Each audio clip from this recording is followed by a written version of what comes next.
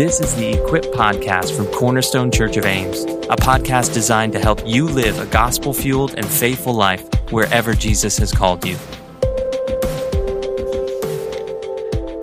Well, hello to all of you out there in podcast land from Cornerstone and others. Welcome to the Equip Podcast. My name is Mark Vance, and I'm joined today by a very special guest, Dr. Patrick Schreiner, undoubtedly the most esteemed podcast guest I've ever had on this Equip Podcast. So, Dr. Schreiner, welcome. So glad you're here with us.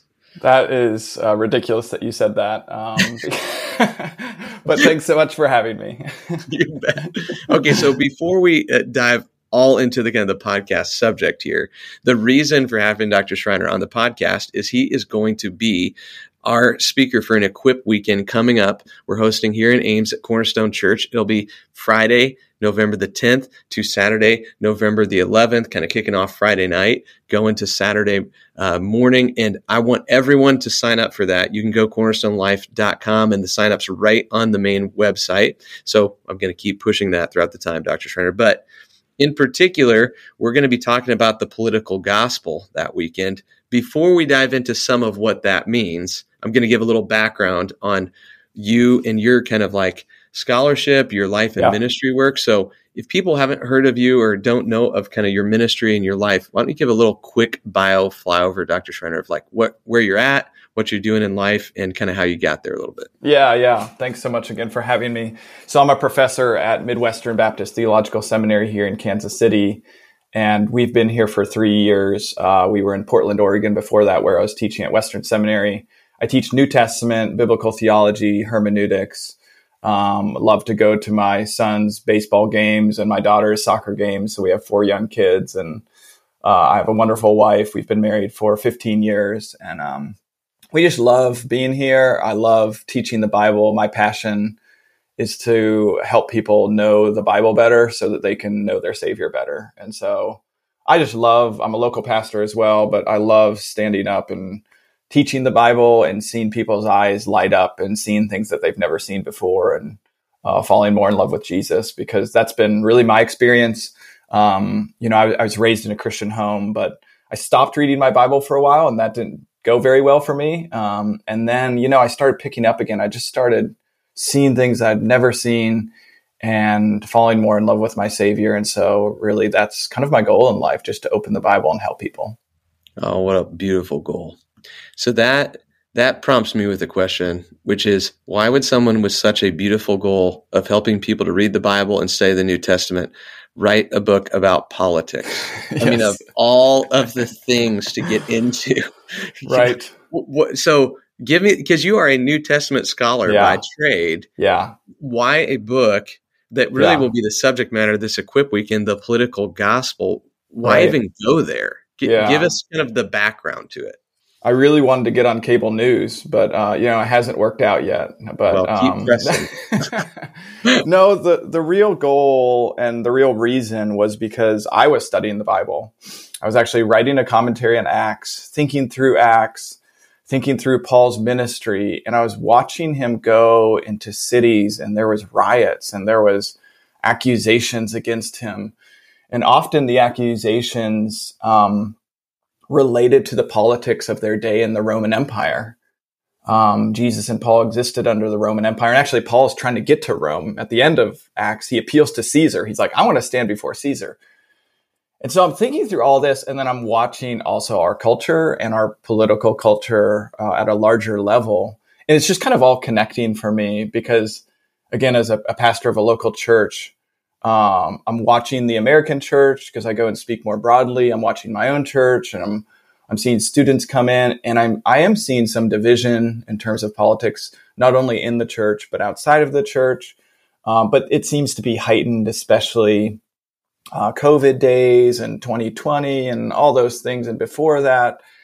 And so I'm thinking about the scriptures, and then I'm thinking about the culture, and I'm recognizing so much of the politics that I've engaged with has come through in non-Christian sources, whether that's cable news or maybe not engaged with, but been fed through, or it's come through kind of like a history of political theology, theory, how we should think through democracy and freedom and rights.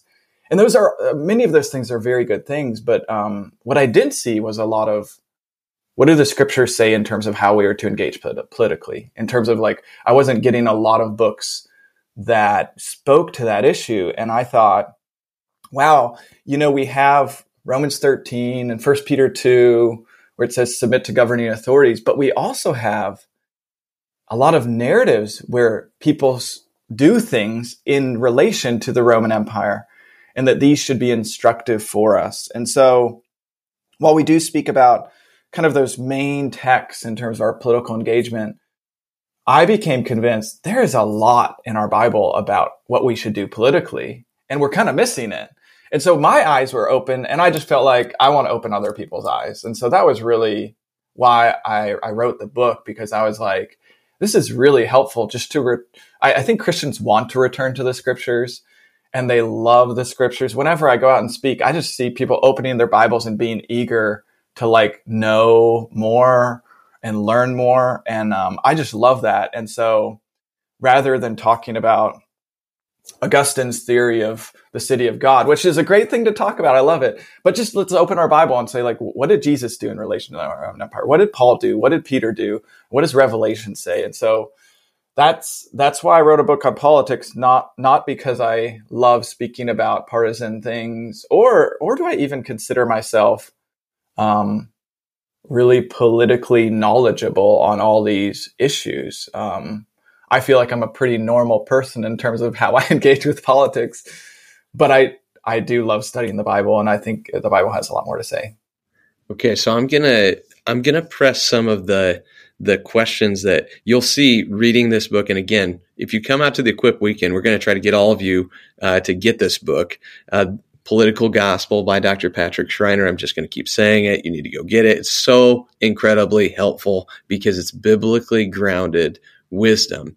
But you make some claims in there that I think, Dr. Schreiner, a lot of, cornerstoners, a lot of Christians out there are going to hear and go, oh, I don't know about that. Mm-hmm. Like, you almost challenge straight on it that Christians should be thinking of themselves like more politically, not less. Yeah. But you're not so much saying more partisan politically, because you're seeing Christianity as having political implications, but not just political implications, but itself being a politic. Yeah. Okay. Explain a little bit of that framework, because I think that's foundational to how we certainly. Yeah. And this is some of what we're going to get into. I think even in my first session, I'm going to go through kind of this topic, but I think a lot of times when we think about how do we engage with politics, the first piece of advice you often hear is be less political and, be more religious, or really think about Jesus more and not politics more. I understand what people are saying when they say that. But as I studied the scriptures, I recognized, wait a second, politics is, when we hear politics, we hear, as you said, partisanship. So that's what most people mean. They assume politics is partisanship. But politics historically is just how do we order ourselves in our public life? How do we enact justice? How do we love one another? How do we arrange common goods? Who has right to govern us? How do we elect who governs us? That's what politics is in its historical sense. It actually comes from the word polis, which just means city. How do you organize a city of people, a group of people together? And we do that at a federal level. We do that at a local level. We do that in some sense at a global level. We do this all over the world. And when you go to the scriptures, I think it's pretty easy to begin thinking, oh, Jesus came. And you hear this a lot with like a religious message, and we need to be nuanced here. A religious message about your heart. He wants to save you so you can go to heaven. And then that's your private life. Then you have your public life over here. And that's separate from your private life, your public life in terms of who you vote for and what you do in the public square. But if you look at Jesus's life, if you look at Paul's ministry, if you look at the early church, Jesus's claim is that he is a king. He's crucified as a king. And he announces the kingdom of heaven, the kingdom of God. He speaks of terms like the gospel, which is like a victory term, a political term. He establishes the church, which I would argue, again, is a political term. It's a political body of people who are gathering together. So I really wanted to show people that Jesus's message is actually a politic itself. And he's welcoming you and inviting you, all people, into a new society where we learn to love him and love others in a unique new way. And so a lot of people have talked about the church as kind of an embassy, an outpost for Christ's kingdom. So this is hard for us. Okay, I'll say something that's controversial, but Christians are monarchalists, right? We believe in a monarchy because we believe Jesus Christ is the King of Kings. Now, he hasn't brought that kingdom to bear fully. And so that doesn't mean that we reject the government right now. I think that's very clear in the scriptures. But we do serve him and we represent his desires as an embassy, an outpost of his kingdom here on earth. So the kingdom of heaven is then represented on earth through us. And I think that means we're very political. We are very political, and we are actually enacting his wishes. And where do we know his wishes? We know them from the scriptures. And so that just kind of reframes the whole conversation in terms of, it's not that we don't need to be political. We need to be more political in the truest and right sense. So let's unpack that a bit more. You're giving us kind of a model for, in a certain way, a public sort of witness. That's the subtitle of the book, even, Political Gospel, a public witness in a politically crazy world, where we don't privatize our faith, but we don't just partisanize our faith either. And you use this paradigm in there of submission and subversion. And so let's start briefly with submission here.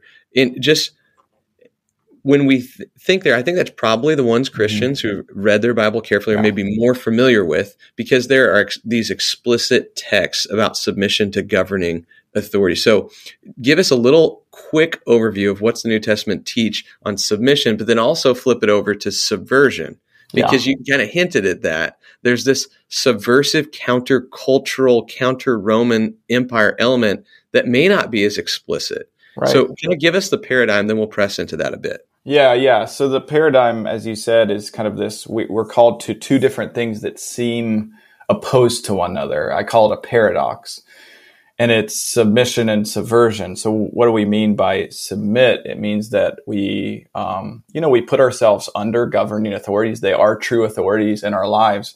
And as I said earlier, we see that in Romans 13. We see that in 1 Peter 2. We see that in Jesus' life. We see that in Paul's life. And we do that because, according to Romans 13, God says that every governing authority has been instituted by him. When Jesus is asked, should I pay taxes to Caesar? Should we pay taxes to Caesar? He says, yes, you should. You should pay taxes to Caesar. And he says that because while I'm going to press really strongly upon Christ's sovereignty and his lordship and his kingship, I think what's hard for us to understand is that his sovereignty doesn't cancel out other people's rule over our lives. It actually supports it. That's the logic of the Bible. And so because he rules, it doesn't mean that we don't respect and honor their rule. It actually means we do that. We do respect and honor. That's why we pay taxes, which, this is where it seems like this submission subversion is always combined, because we submit, but Peter says we submit as free people. And so I love this, because Peter in 1 Peter 2 is saying you submit, you pay taxes, but you don't do so because they say so, but because God says so, and he's your ultimate authority. And I think governing authorities are going to kind of look at us like, wait a second. You want to obey me. You want to be the best citizen you can, but you're doing so not because of me, but because of God or someone else. And that's exactly right. When Jesus is asked, should I pay taxes to Caesar?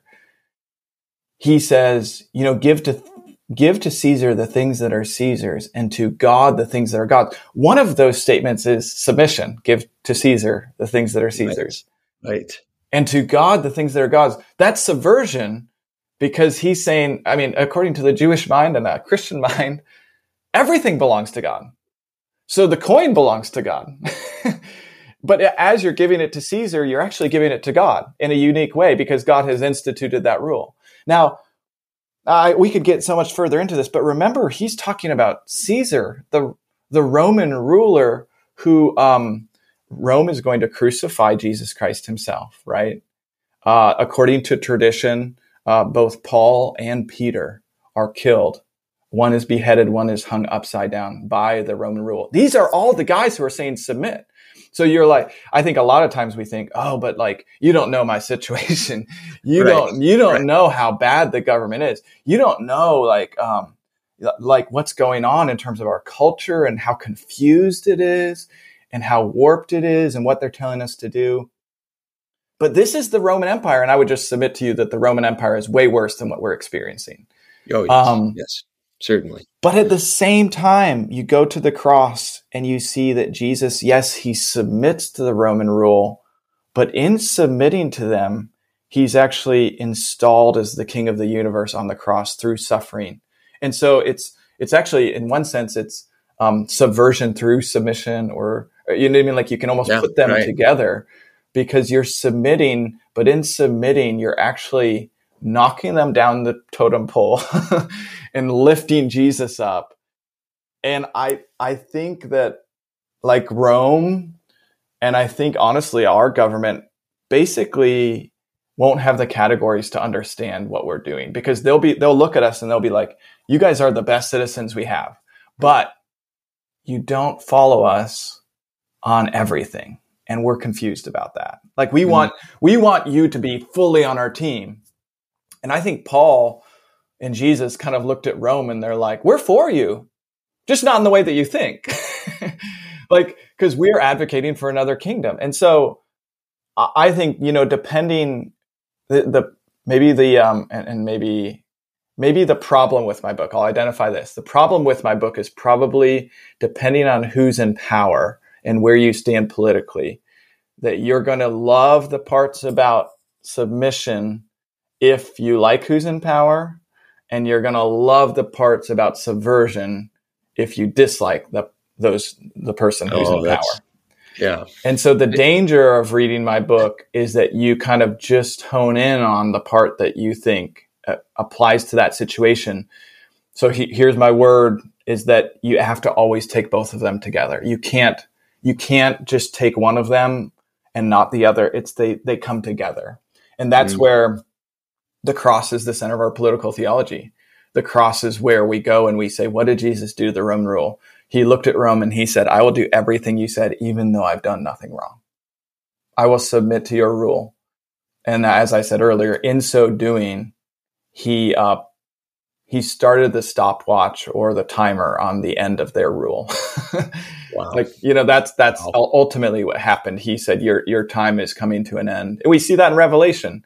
When Christ's kingdom comes, the kingdoms of the earth are no longer. But be careful, because we're not called to institute that now. We live between the times. He will do that in the last day.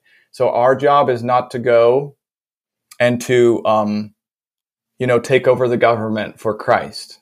That doesn't seem to be, that's not our role. And I can explain that more in terms of what I mean by that. But Christ will do that on the last day. You are whetting the appetite here, clearly, because I'm like, I have so many follow-ups. But because questions. I do think when you say the word, Dr. Schreiner, subversion, submit but subvert, many will hear, yes, I am so glad you're going to tell me to do that, because I don't like what the government does. And I've always wanted a ability to be rebellious and underneath the authority of the New Testament. Yes. And you actually are in the word subvert. You're saying no, but the pattern and shape of subversion is also itself shaped by what the New Testament says. That's right. So give me a couple minutes here. This is the last major question I'll ask is, what are the sort of ways we see subversion? Yeah. What does that look like in the shape of the New Testament? Yeah. And that's, I had to wrestle through that myself, because I had these categories and I was like, well, what does this look like at a practical level? What is it? How do I put hands and feet on this? Now, so when I went to the scriptures and I just started asking myself, like, Lord, even show me what it looks like. this might sound like, I almost feel like, and I know you're not doing this, but I feel like sometimes people are asking me like for something really new and exciting here, like in terms of what this looks like. And I feel a little ashamed that my answers are kind of standard. But my standard answer is like, to subvert means to advocate for Christ's kingdom and join a local church and love people. That's, I know that sounds like so milquetoast and like, give me something better, but like, what Rome was so concerned about with Paul was that he was establishing new communities under their rule of a group of people that was mixed ethnically, who didn't fit any paradigm to them. And they couldn't figure out these people because it's like, okay, you only worship one God, but you have multiple ethnicities and you're loving one another and you're caring for the poor. We even have early letters from like Roman rulers that are like, we can't figure these guys out. They're like the best citizens. They dress like us. They live in the houses like us, but they don't do abortion. They don't share their beds. In other words, they don't commit sexual immorality. Can you go and like figure out, do we need to be concerned about these people? Because we just can't figure them out. So what I'm saying here in terms of subversion is that I think we're going to press more into what this looks like in our weekend together. But the first thing we need to say is it just means to be a part of Christ's kingdom. And I think you do that primarily through being a part of the local church, because that's where it's represented. Often I think we typically say to be a part of Christ's kingdom is just me individually. I think we need to think communally. That's like Christians need to be more political. They need to be more communal is another way to put that. And so we need to begin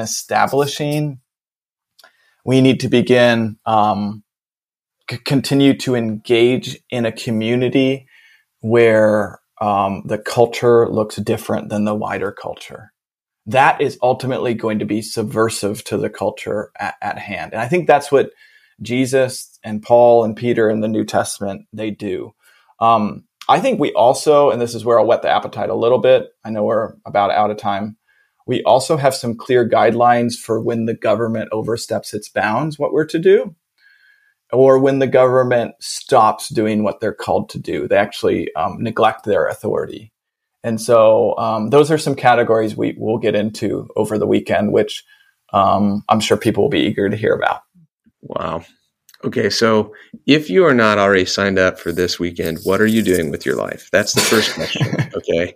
You need to be there. So again, you can go to our website to sign up for this Equip Weekend, cornerstonelife.com. And right there on the front page, you're going to see a link where you can click Equip Weekend, the Political Gospel, again, November 10th and 11th here in Ames. We would love you to join us and be part of that weekend. We'll try to share some of that content out again on some of our other podcasting streams here at Cornerstone. But also, I would love for everyone listening to this to tune in, Dr. Schreiner, to the work that you're putting out. I loved your Acts commentary, the work on the kingdom of God. And so where can people follow you, find out more about what you're doing? If they want to get a book of yours or see more of the work you're putting out, what would be the best way for them to follow that? I try to hide as much as possible. So I have no website. I do have like a Twitter account, and you can go on Amazon and feed the beast and just type in my name, Patrick Schreiner. You'll see some books there. And I'd love if you picked them up. I write them so people read them. People are reading less and less these days, it feels like. So I don't know why I keep writing so much, but I just love writing. So I keep doing it. And so I'd love for you to pick it up. And I love hearing from readers, just if they email me and just say like, hey, I found this really helpful. That keeps me going. I love getting those emails, and it's just like, okay, somebody's hearing this, and I love that. So, well, on behalf of many of those readers, I just get the chance today to say thank you so much for your service to the church. I'm so looking forward to the time together to sit underneath God's word and to let the scripture shape our way of thinking, our way of living. And so again, thanks for the time on the Equip podcast today. Thank you so much for serving us in this Equip Weekend upcoming. Looking forward to seeing you soon in Ames, Iowa. Thanks, Mark. Looking forward to being there.